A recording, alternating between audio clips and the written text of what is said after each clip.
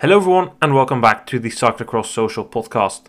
Today we're going to be discussing one of the, if not the best day of cyclocross racing so far this season. The World Cup headed to Dublin for the first time ever, and with me here to discuss this epic day of racing is Issam.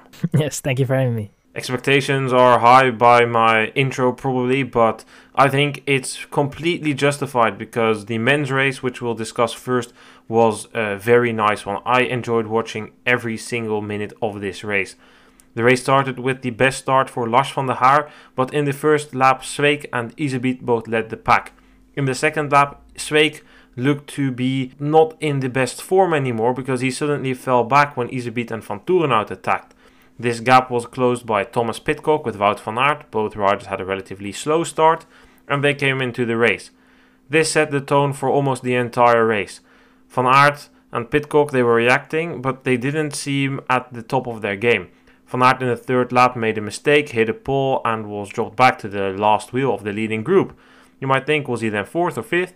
No, he was 11th because we had 11 leaders at that point. Some riders got dropped, but for a very large part of the race we had 6 or 7 riders at the front of the race. Some riders managed to get away and then they got caught again. The most dangerous situation was when we had 4 leaders: Pidcock, Van Toerenhout, Iserbyt and Van Aert.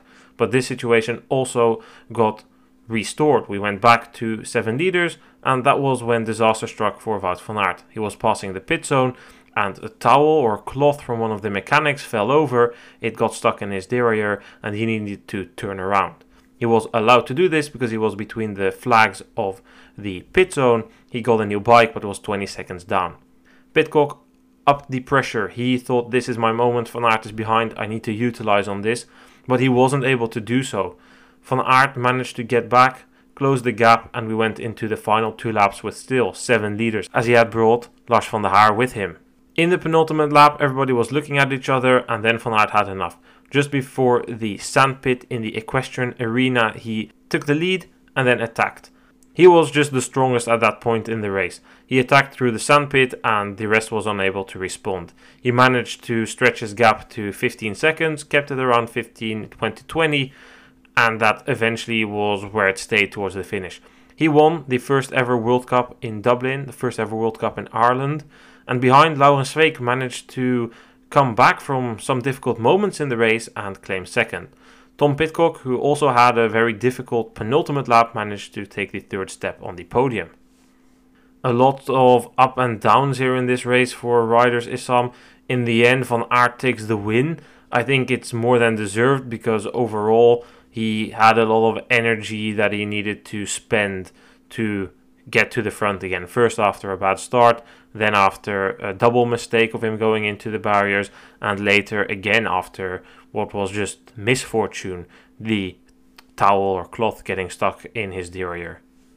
Yeah, indeed. I mean, before the race, I think many of us would have thought that it was going to be quite I wouldn't say an easy race for Van Aert, but he was the main favorite for sure, and the victory is not the biggest surprise or upset, but the way it happened and the way the things that he had during the race that endured with him and the bad luck that he had, some were, I think, more due to himself than others. Definitely the last one with the towel issue, that was definitely something that you cannot really do a lot about that. I think that in the end he definitely deserved to win. In the last lap definitely you could see the guy was the stronger of the field, but overall in this race it was close, very close actually. The top 10 was within a minute. I think everybody had at one point was thinking about a podium. We had seen an Iserbyt who was very strong in the beginning of the race, but Sweeck that had some difficult moments, like you said, where I wrote him off basically after lap 2, which was maybe a little bit too fast. But just the way he kind of fell back, it was almost too easy to conclude that, his race was over for a fight for a podium. But then, the last lap and the way he rode himself to second place was super impressive. So it was a very close race. It was a tactical race. You definitely saw some riders at the front that 2 laps later were at the back of that group, and it was very entertaining to watch. Yeah, I think that the visuals we had on the screen were pretty misleading. It looked to be a muddy course, and although it was muddy, the layer below the mud seemed to be frozen, which made it a fast course with a slippery top layer. You could see, especially when Van Aert went into the barriers or the fencing, it's just a lack of grip there. He's turning and putting down the power, and then he gets into a drift. It's kind of similar to the way he lost control over his bike way back in Lille when he went into Mathieu van der Poel.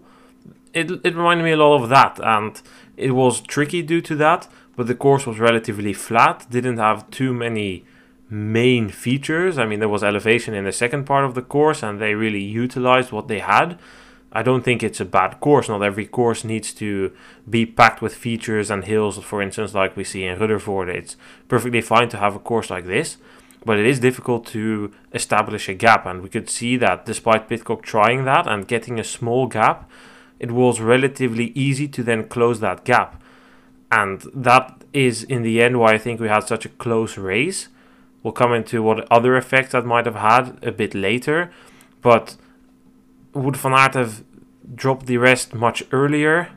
I don't think so, because it's just so difficult, and all these riders here are super high-level athletes. They are all super capable, and in the end, Van Aert just benefited from being the freshest at the end of the race. I mean, after that double mistake when he went into the fencing and hit the pole there, he didn't really lose too much time. He was like last of the group, but he could sit in relatively, and yes, he moved up, but it's not like he needed to close a gap like he needed to do the second time.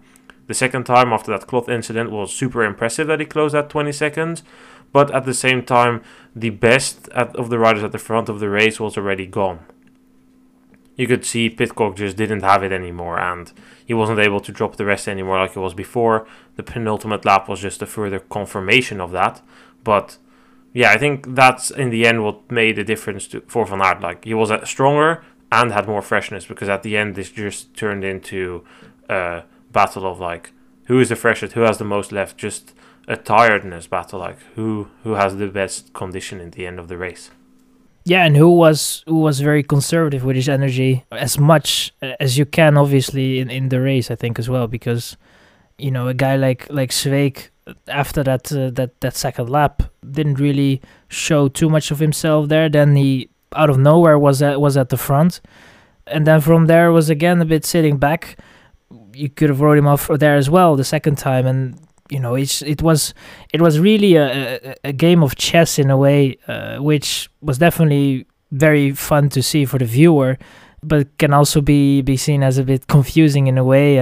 But in the end, I guess that, you know, the racing was spectacular. The fans definitely, you know, were amazing to see how they were cheering on the riders. There were definitely some sections which were, you know, very, very fun to see on TV. And I think that in the end, a guy like Iserbyt after the race will look at it and be like, if I was a little bit more conservative in the first laps, and if I was just a bit easier going during the race, because I think that he definitely had a good day today.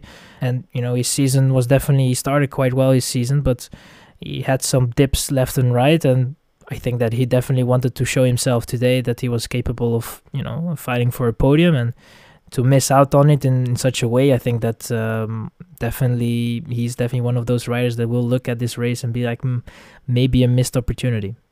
Yeah, I think it wasn't just misleading for us as viewers that we were thinking, oh, we're watching a muddy race, a bit of a drag, but that in reality we were, like, the riders were also thinking, well, it's muddy, it's slippery, surely it's not the same as a race like Antwerp or a race like Beekse Bergen.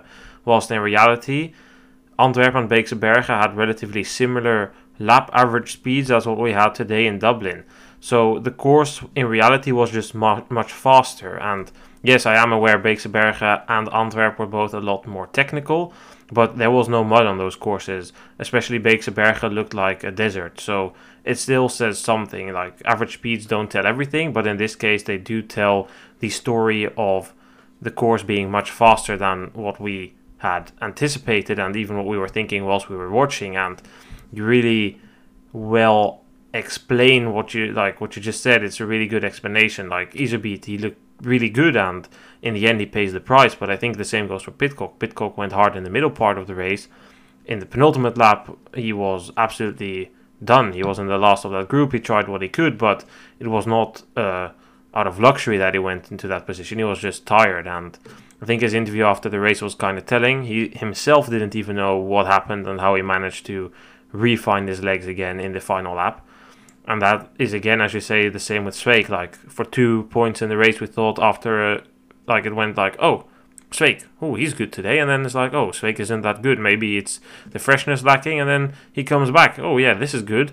Oh, it's not as good again. What's going on with Sweeck? And in the end, he's there. And Sweeck was also one of these riders that just sat in the pack for a long while. So do you think it's a mistake that these riders have, gone too deep and exploded and pay cash for the work they did? No, I don't think it was a mistake. Obviously, it is a mistake, but it's not a mistake from their side. It is, you have to anticipate on that. It's very difficult to do so because you have an idea of a course. It's a course that's new for them, never been ridden on by any of these riders, or at least the ones that were at the front.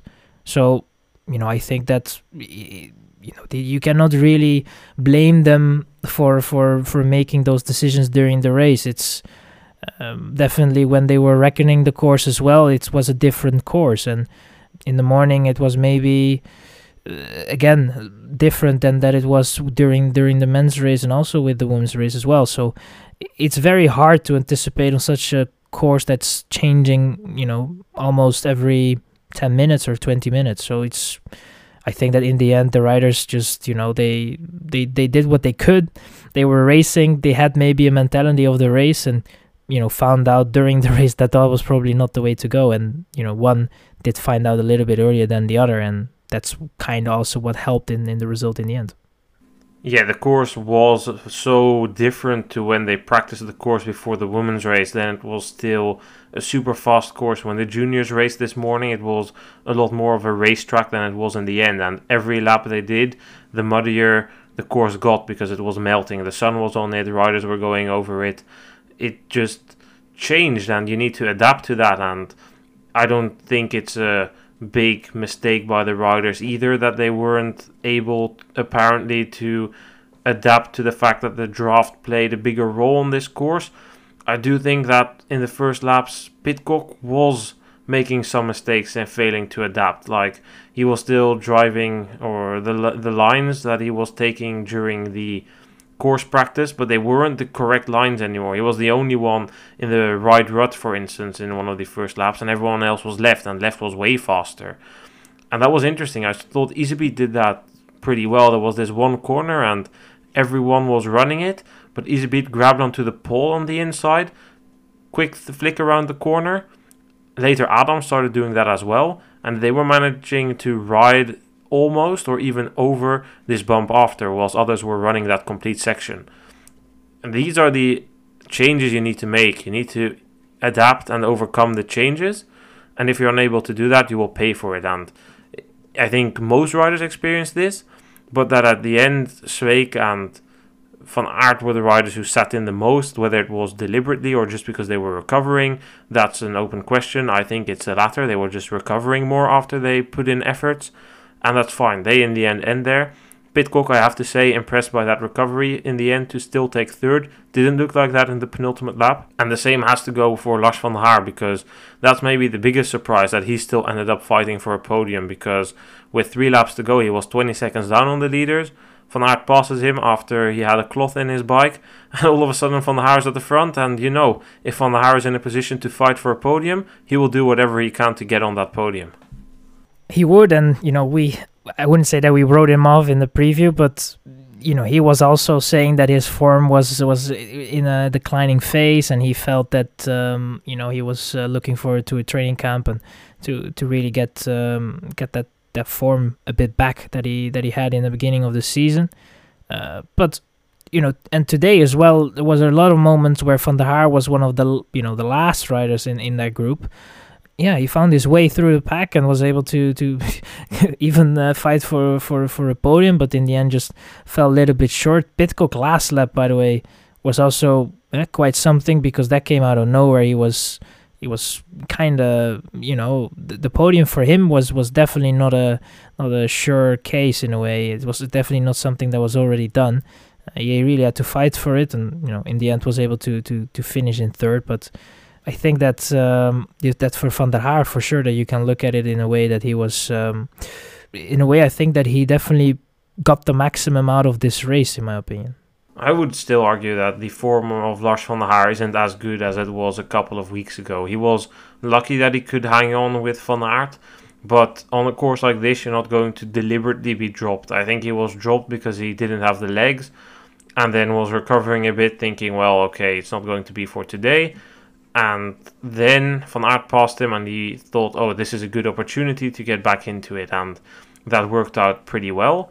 So I think that still Van der Haar has had better form. He will have better form in the Christmas period, and that's the period you're in now. You're in a bit of a dip between the peak form riders have for the European Championships and then the building back phase towards the Christmas period and Championships, which we are getting into now. So, yeah, maybe not the best form by Van der Haar, but for sure the best possible race for him today, and fourth is maybe above where he belongs, but hey, that's racing, he deserves that. Let's take a look at the entire top 10 then. Wout van Aert with the win ahead of Laurens Sweeck and Tom Pidcock. Van Haar in fourth ahead of Michael van Toerenhout. Maybe not what he had hoped, but the course was way faster than what he had hoped as well. Strong race by Jens Adams in sixth ahead of Eli Iserbyt and Pim Ronhaar. Ninth place went to Corné van Kessel and 10th place to Cameron Mason. I think there are a couple of names we need to point out. First of all, I want to say it's very nice to see Pim Ronhaar back in the top 10. He came in pretty close to the top 7, 6 in the end. He came pretty close on Iserbyt and Adams, but he ultimately fell short. But good to see him back performing after he had been sick. Good to see him there. And then we come to the man that he, just fell short of, Jens Adams. The only rider doing the double with Essen yesterday. Not his day in Essen, too many mistakes, ending second behind Gerben Kuipers. But respect, man. Doing the double as only rider and then in sixth place fighting for the podium here. I take my hat off for that. Yeah, and I mean, logistically, it was also quite an adventure for him and a challenge. So I think that in the end, for him to perform, even though, you have to get all the way from Belgium to Ireland, and, it's very difficult with the staff and stuff. Only the guys that had only one race and only went to Dublin, they had some difficulties to get there. And for him to do the double and be able to, to just stand your ground, be in a place where he normally kind of finishes, because the last couple of races have been good this season so far for Adams is definitely quite a solid season. So I think that in the end for him it's a plus. He was able to finish on the podium. I think that he wanted to win in Essen, but it's not always like you wanted to go. But I think that in the end in Essen it was definitely not a bad race from his side. Like you said, just a little bit too many mistakes, but also very good performance from Kuipers. And today as well, he was riding with the group. He was always thereabout. And in the end, I think that that sixth place is definitely a deserved position for him. Yeah, for sure. And it's good to see. It's a course that suits him. He likes a bit of mud, like this slippery thing is something he does good in. But yeah, yesterday it's just a complete different world. Today he was almost flawless. Didn't see him make a single mistake. But yesterday in Essen he was making mistake after mistake, crashing on the stairs, crashing in corners. It just wasn't good enough. Normally he should be able to beat Gerben Kuipers, because Gerben Kuipers does not have this level. But Adams also quickly realized that after he made too many mistakes, Kuipers was gone, so he didn't go all out anymore with this in the back of his mind, because he's now targeting the overall of this classification, since I think he's sixth in that. So yeah, good day for him out. I think it's also a very good day for Corné van Kessel, ninth place for him. I think it's the first time he gets a top 10 result again after his collarbone fracture, and he just beats Cameron Mason, and that's not really a massive surprise to see him in the top 10, but still, it's only his second race of the season. He only raced the National Series in Falkirk a month ago, or over a month ago even, and now he comes back here. I don't really know what he's been up to. I know that he will be focusing around the Christmas period, but yeah, good to see him in the top 10. Definitely. It's always difficult to have already your second race with this high of a level. I think everybody that normally would start, apart from Van der Poel, was here. So I think that for him, it's he held his ground quite well. Was able to show himself during the broadcast. Was able to hold on from time to time, and in the end, I think 10th place for him. He kept quite some solid guys behind him, and if this is only your second race of the season, and you have a goal at the Christmas period, that's a bit where you want to have a better form, then it's definitely the right time to already get yourself in the top 10, because it's coming, and it's coming fast. Let's go and talk about the women's race then. And some things never change, even if you go to Ireland, which is just the 13th country the Cyclocross World Cup visit. Myri Schreiber had the best start, starting from the first row. No surprises there. Also no surprises that the race ended in a battle between Puk Pieterse and Fem van Empel, but before we got there was quite some drama. Already in the third corner, Sydney McGill, the Canadian rider, went down. She took a tumble, holding up Fem van Empel and Puk Pieterse. Both riders worked their way through the front, but it meant that Puk Pieterse was in the middle of the pack when they went to the barriers. At the barriers, Puk Pieterse, in the middle of the pack, couldn't jump freely. She collided with the bike of Betsema. Pieterse crashed, her chain dropped, and she lost a lot of time. She was over 20 seconds down on Fem van Empel after that. Pieterse put in a rapid recovery ride after a bike change and managed to close the gap to Fem van Empel. They were together going into the penultimate lap and also into the final lap. The final lap was an absolute belter. Fem van Empel and Puk Pieterse changed positions multiple times. Pieterse was the first one to launch a big attack before the barriers. She took the lead and wanted to lead into the barriers. Van Empel knew the danger of this and went down the inside of the corner before the barriers with a very risky move, but she managed to make it stick. Before the barriers, she tried to block Puk Pieterse of jumping by just walking in front of her. Pieterse, with a very late move to the side, managed to avoid that and still attack after the barriers. Van Empel was under pressure, but she didn't crack. Pieterse paced all the way until the sand pit, and that was where she hoped to make the difference, but it didn't work out for her. Van Empel managed to counter every single attack, and after that they came into the section of the course which suited Fem van Empel more. They part with the elevation. Van Empel launched a big attack there. A wider line on entry, around the outside of Pieterse onto a steep banking, and from there on she managed to stretch out a gap. But Pieterse, she wasn't having it. She went back, she fought back through the downhill, more risks, more power on the uphill, a section where Van Empel had been struggling every single lap. Pieterse managed to close the gap, but that wasn't everything. She then eventually, on the running section, passed Fem van Empel whilst running, jumped on her bike, and on the acceleration opened the gap over Fem van Empel again. But Van Empel would also not be Van Empel if she didn't give it her everything after that. On the long, flat, muddy slack towards the finish, Fem van Empel closed the gap, and ultimately in the penultimate corner she was able to take a shorter line through it onto the green grass earlier than Pieterse, who was on the mud, which led to Van Empel opening a small gap, which led to her taking the win in Dublin ahead of Puk Pieterse, and behind in a bit of a no man's land, Denise Betsema claimed third. This race was this race was more intense than the men's race, at least that's how I viewed it. It was so fun, and it was like the first time that I recall seeing Fem van Empel and Puk Pieterse this season going head to head, but with this intensity. Like, they were having none of it. Like, they were blocking each other, moves everywhere. It was just awesome. Yeah, indeed. It was definitely an enjoyable battle to watch. This was definitely also a battle with, I would say, a lot of tension in a way, not between the riders, but just in general. It was a tactical race. There were mistakes from both sides made. Then the amount of lead changes that we had in the last couple of laps, especially in the last lap, was incredible, and it was a beautiful battle to watch.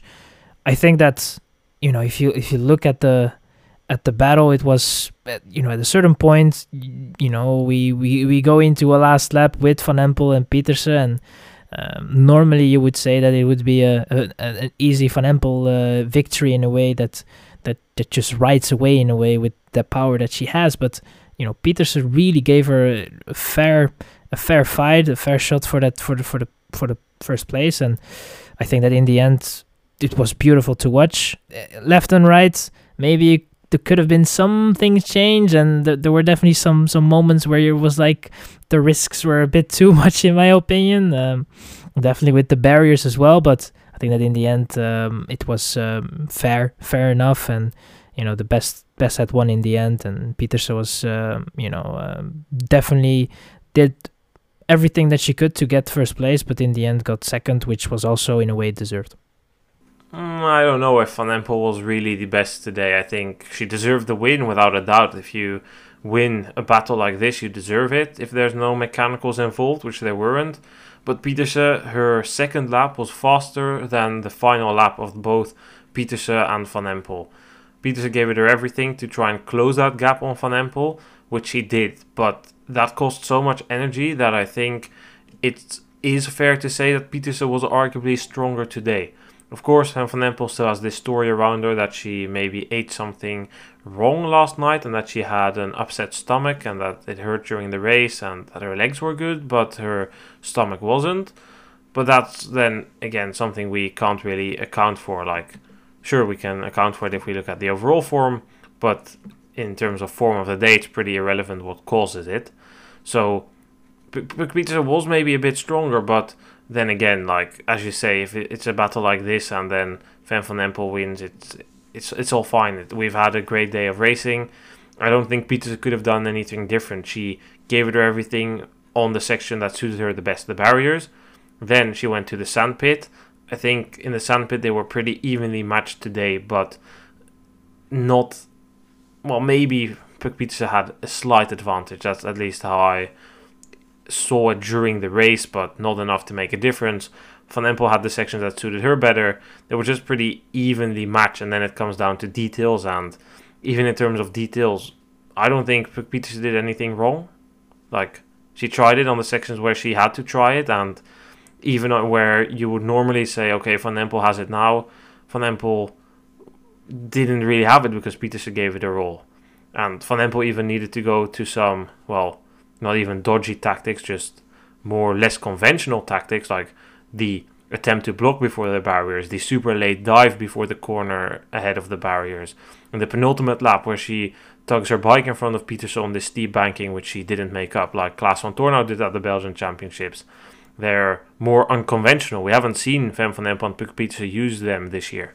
Yeah, true. They both played the cards that they had, and I think that in the end, if you're going to simulate such a race for 10 times, you might end up 9 times with Van Empel winning. I think that was kind of where it would end up in the end. I think that Peterson definitely, in terms of how they were in form and strength, I think that they were quite equally matched. But Van Empel has just the right cards at the moment in such a scenario. I think that she just, she's able to just do the right things that Peterson also does, but just a little bit better. And, I think that there were definitely some moments that I thought that Peterson was maybe too early in some attempts, but she was, compared to the other races, I think that she surprised Van Empel at certain points, which I think was nice to see, but it's also a change of dynamic in a way compared to where we were watching at the duels that they had before. And I think that Peterson has a little bit more confidence after the results that she had in the World Cup and overall, and I think that she's having more and more confidence to have a battle with Van Empel, which maybe she kind of lacked in the beginning of the season, and that's definitely a good thing to see. I think we can't overlook the fact that Puk Peterson came back from a COVID infection after the Mountain Bike World Championships. Her form now is so much better than it was at the beginning of the season, and today they were again in a different league. I mean, the gap of 1 minute 40 to Betsma doesn't tell you a lot. Betsma sat up in the final 2 laps, lost 50 seconds in the last lap alone, but look behind that, 2.5 minutes to Van der Heijden and Schreiber, almost 4 minutes to Bakker in 6th. we are going towards 5 minutes for the riders at the back end of the top 10, plus 5 minutes even for Fleur Morse and 10th. And yes, there's a lot of riders missing. Yes, the depth of the field is limited, but again, they were in a league of their own, and Pietersen really made steps throughout the season, whereas Van Empel is staying at the same level of form roughly. Like, yes, it's been better and worse from time to time, but Pietersen has made huge steps, and that's normal because she came into the season a bit on the back foot. She was struggling after that COVID infection, needed to skip the final round of the Mountain Bike World Cup, and then she started in Oosterwijk, which I attended that race. It didn't look that great. She only won because Vash made many mistakes, and through racing and through working hard, she's now at the same level as Van Empel. At this moment, Van Empel has the card of having the better sprint, but if you watch the race today, would you be confident to say that Van Empel is truly the stronger rider out of these two? Because I wouldn't. No, I wouldn't be confident. But I think that like I said, in the last lap, if they're going to enter the last lap together, then I would definitely give the benefit of the doubt to Van Empel. But definitely, if you look at the race itself, and like you said, she had to come back. It definitely cost some energy to come back because it was quite a fast lap, as I heard from you. You know, that says something, that you then are able to come back to the one that we are viewing as maybe the stronger counterpart, and you're actually able to, get back to the front, battle with her at the front, and really give a fair fight for that first place. It tells that you're definitely on an equal in a way. And I think that if the course was today a little bit harder, and maybe a little bit more climbing or a bit more muddy in a way, tough mud in a way, then I think it would have been a different race for Pietersen. But I think now the course also suited just a little bit more for Van Empel, I think. It's of course hard to draw the long-term conclusions on who's better now, and for now they look evenly matched. I would agree that Van Empel probably still has the upper hand if it's a bit of climbing, or if it's a bit more muddy, like tractor effort. Today was still relatively fast, but don't forget that Pietersen, in her second lap after she crashed on the barriers, which was a mistake by the way to jump there, because you shouldn't be jumping in the middle of such a tight pack. It's not Betsma's fault that the bikes tangled together, that just happens. So her lap then was faster than the final lap of Van Empel. So I'm kind of leaning towards, well, that was still with traffic involved by the way. So I'm leaning towards, if Pietersen is fresh, she could even beat Van Empel here in a final lap, because she wasted that energy, which Van Empel didn't have to do. And then again, you don't buy anything for it, and it was Pietersen her own fault for jumping in the middle of the pack. So that just happens. Again, it's cross, these things happen. It's not an excuse to call in, but if we're now speculating about the form, who is better, I would agree. If we're going to the Koppenberg tomorrow, I would say Van Empel wins. If we are going to Dendermonde, I would say Van Empel wins. But I am noticing a shift in pattern. Like, for every week, Pietersen is looking to come closer and closer. And yes, she had wins in Huls and Overijs on courses that were super good for her. But now, even on the courses that are evenly matched, in the final lap, she stands a very good chance against Van Empel. And that's a difference that I'm noticing now. And I'm interested to see how that develops, because we could potentially be heading towards a scenario where Van Empel will need to be using her sprint more and more. And that would be interesting. So, yeah, I'm pretty excited about the weeks coming up, because today was just an absolute beauty. And to end my long monologue here, you are right about the confidence, because that part about Pietersen running past Van Empel, that was maybe the most interesting thing of the day. Yeah, that was definitely interesting. Van Empel didn't expect it as well, because she didn't really look like she expected such a move. She stayed calm, which was again something that Van Empel is very good in.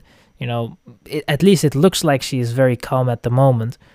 She didn't really panic and was able to close that gap, and knew from that point that she was in a very good position. Those things, are different from what we have seen before. And I think that if we are getting these type of races again, where they both are going to battle it out, it's not always going to be a guarantee that Van Empel is going to win. And that is definitely a very nice thing to have, because now you don't have the certainty of someone winning, which is always going to make the racing more exciting. And I think that everybody enjoyed that race for sure, despite the fact that number 3 was so far behind. Yeah, I mean, Betsma today just didn't have it to fight with Van Empel and Pietersen, and that's fine. She wasn't, like, the gap doesn't tell the story, as I said earlier. She was within half a minute for most of the race, and then in the final 2 laps was like, okay, I'm not closing it anyway, and let her lap times go into the 10 minutes, which she was way below before. For instance, the final lap of Pietersen and Van Empel was 9:16 and 9:19, something like that. So Betsma really gave up and lost 50 seconds in the final lap alone, but solid ride by her. But to come back on the final lap between Van Empel and Pietersen, it was very good, but the one thing that annoyed me was, once again, the 80% rule, proving that it's either not strict enough or not implemented properly enough, because they ended up like, it felt like I was watching a cross race from the early 90s. The men's race felt like I was watching a cross race from the early 2000s with big packs, but this was also a big pack, but a big pack of back markers which the leaders had to navigate. When is it going to end? The 80% rule failing us actually during a race, and today it didn't really have great consequences in a way. I mean, the race played out as it played out and didn't influence it in any way, but it could influence it, and you want to avoid certain situations from happening, and that's basically why we have such a rule. And to see it fail time and time again, it's not the first time. Today it was noticeable in a way because it were 3 or 4 in a row, which gives it a bad look, or even a worse look. Normally you wouldn't really notice it. You would see that there is a back marker there and you wouldn't be taking note of it, and now it was even more visible. It's something that we have seen over the course of this season and last season as well. It's a story that's repeating itself, and it's a bit weird because normally if something happens time and time again, you would act upon it, and at the moment we haven't heard much from it. Well, that's kind of the UCI for you. They do a lot of talking about a lot of unnecessary and not that important things. So the solutions are relatively simple. You either adapt the rule and say, okay, we're going for 75%, because it's hardly that I see a rider lapped in the middle of the course. It's usually really within the final stretch. So 5% should do the trick. Or the alternative is you stick to 80, or maybe you make it 85%, but instead of marking it at a 10th at the end of the lap, you make it in the pit zone, and the commissar needs to draw on both sides the riders that are too far behind in the pit zone. Those would be the 2 easy solutions, but then again, I'm not expecting too much from it, because last year there was already a lot of talk about it after Baal as well, and nothing happened, so I don't see why anything would happen now. But yeah, it is what it is, and in some terms, like, it will maybe come in the future, maybe it won't, but, well, luckily it didn't influence the race, because it would be a real shame if Pietersen had a gap and was blocked by a back marker, and then Van Empel comes back and wins the race. That would be a real shame. For now, luckily it didn't matter all too much. Let's look at the entire top 10 then. Fem Van Empel with the win ahead of Puk Pietersen and Denise Betsema. 4th place for Inge van der Heijden, solid showing by her. 5th place for Mary Schreiber ahead of Manon Bakker and Pauline Ferrand-Prevot, who still doesn't have all the best, ending 4 minutes and 40 seconds down. 8th place for Sydney McGill ahead of Millie Cousins and Fleur Moors in 10th. Seeing the length of this podcast, let's not go over all of these names. To not make this podcast all too long, let's not go over all of these names, Issam, but I would like to point out Mary Schreiber, strong 5th place, continuation of a solid season so far. Don't know if you have anybody else in the top 10 you would like to point out? Yeah, I think that definitely it was, we knew with the women's, on the women's side, we were not having the largest base that is available to us.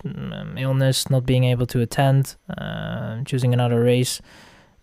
So, we definitely will see some names in the top 10 that we were not expecting, but I think that the result of Millie Cousins for me was definitely a noticeable result. It was for her, I think, a very good outing.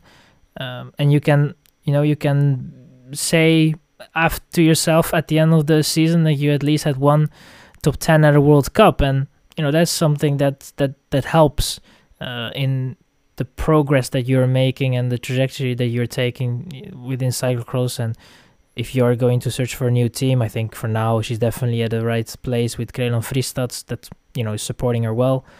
And I think for her it's just a plus to be able to race and actually race for a position that matters a little bit more than 25th or 16th. I think now with with the top 10, that's definitely something more of value. I still see more of a road rider in Millie Cousins. I know she's talented, but the pure cross technique, I haven't seen it. But still, as you say, it's a good result by her, and this race gives the opportunity to some other riders. One of those riders was Fleur Morse as well. Junior, came from handball, is now doing cross. 10th place, very good. We know that the talent is there, and she showed that throughout the season already a couple of times. But this is not a continuation of that, so keep the name Fleur Morse in your head, because you will probably be hearing more of her as leading lady of Belgium's women's cyclocross department for quite a while. Then it's time to end the podcast. First World Cup in Dublin, first World Cup in Ireland. What were your overall thoughts about this new step for the World Cup? Very positive.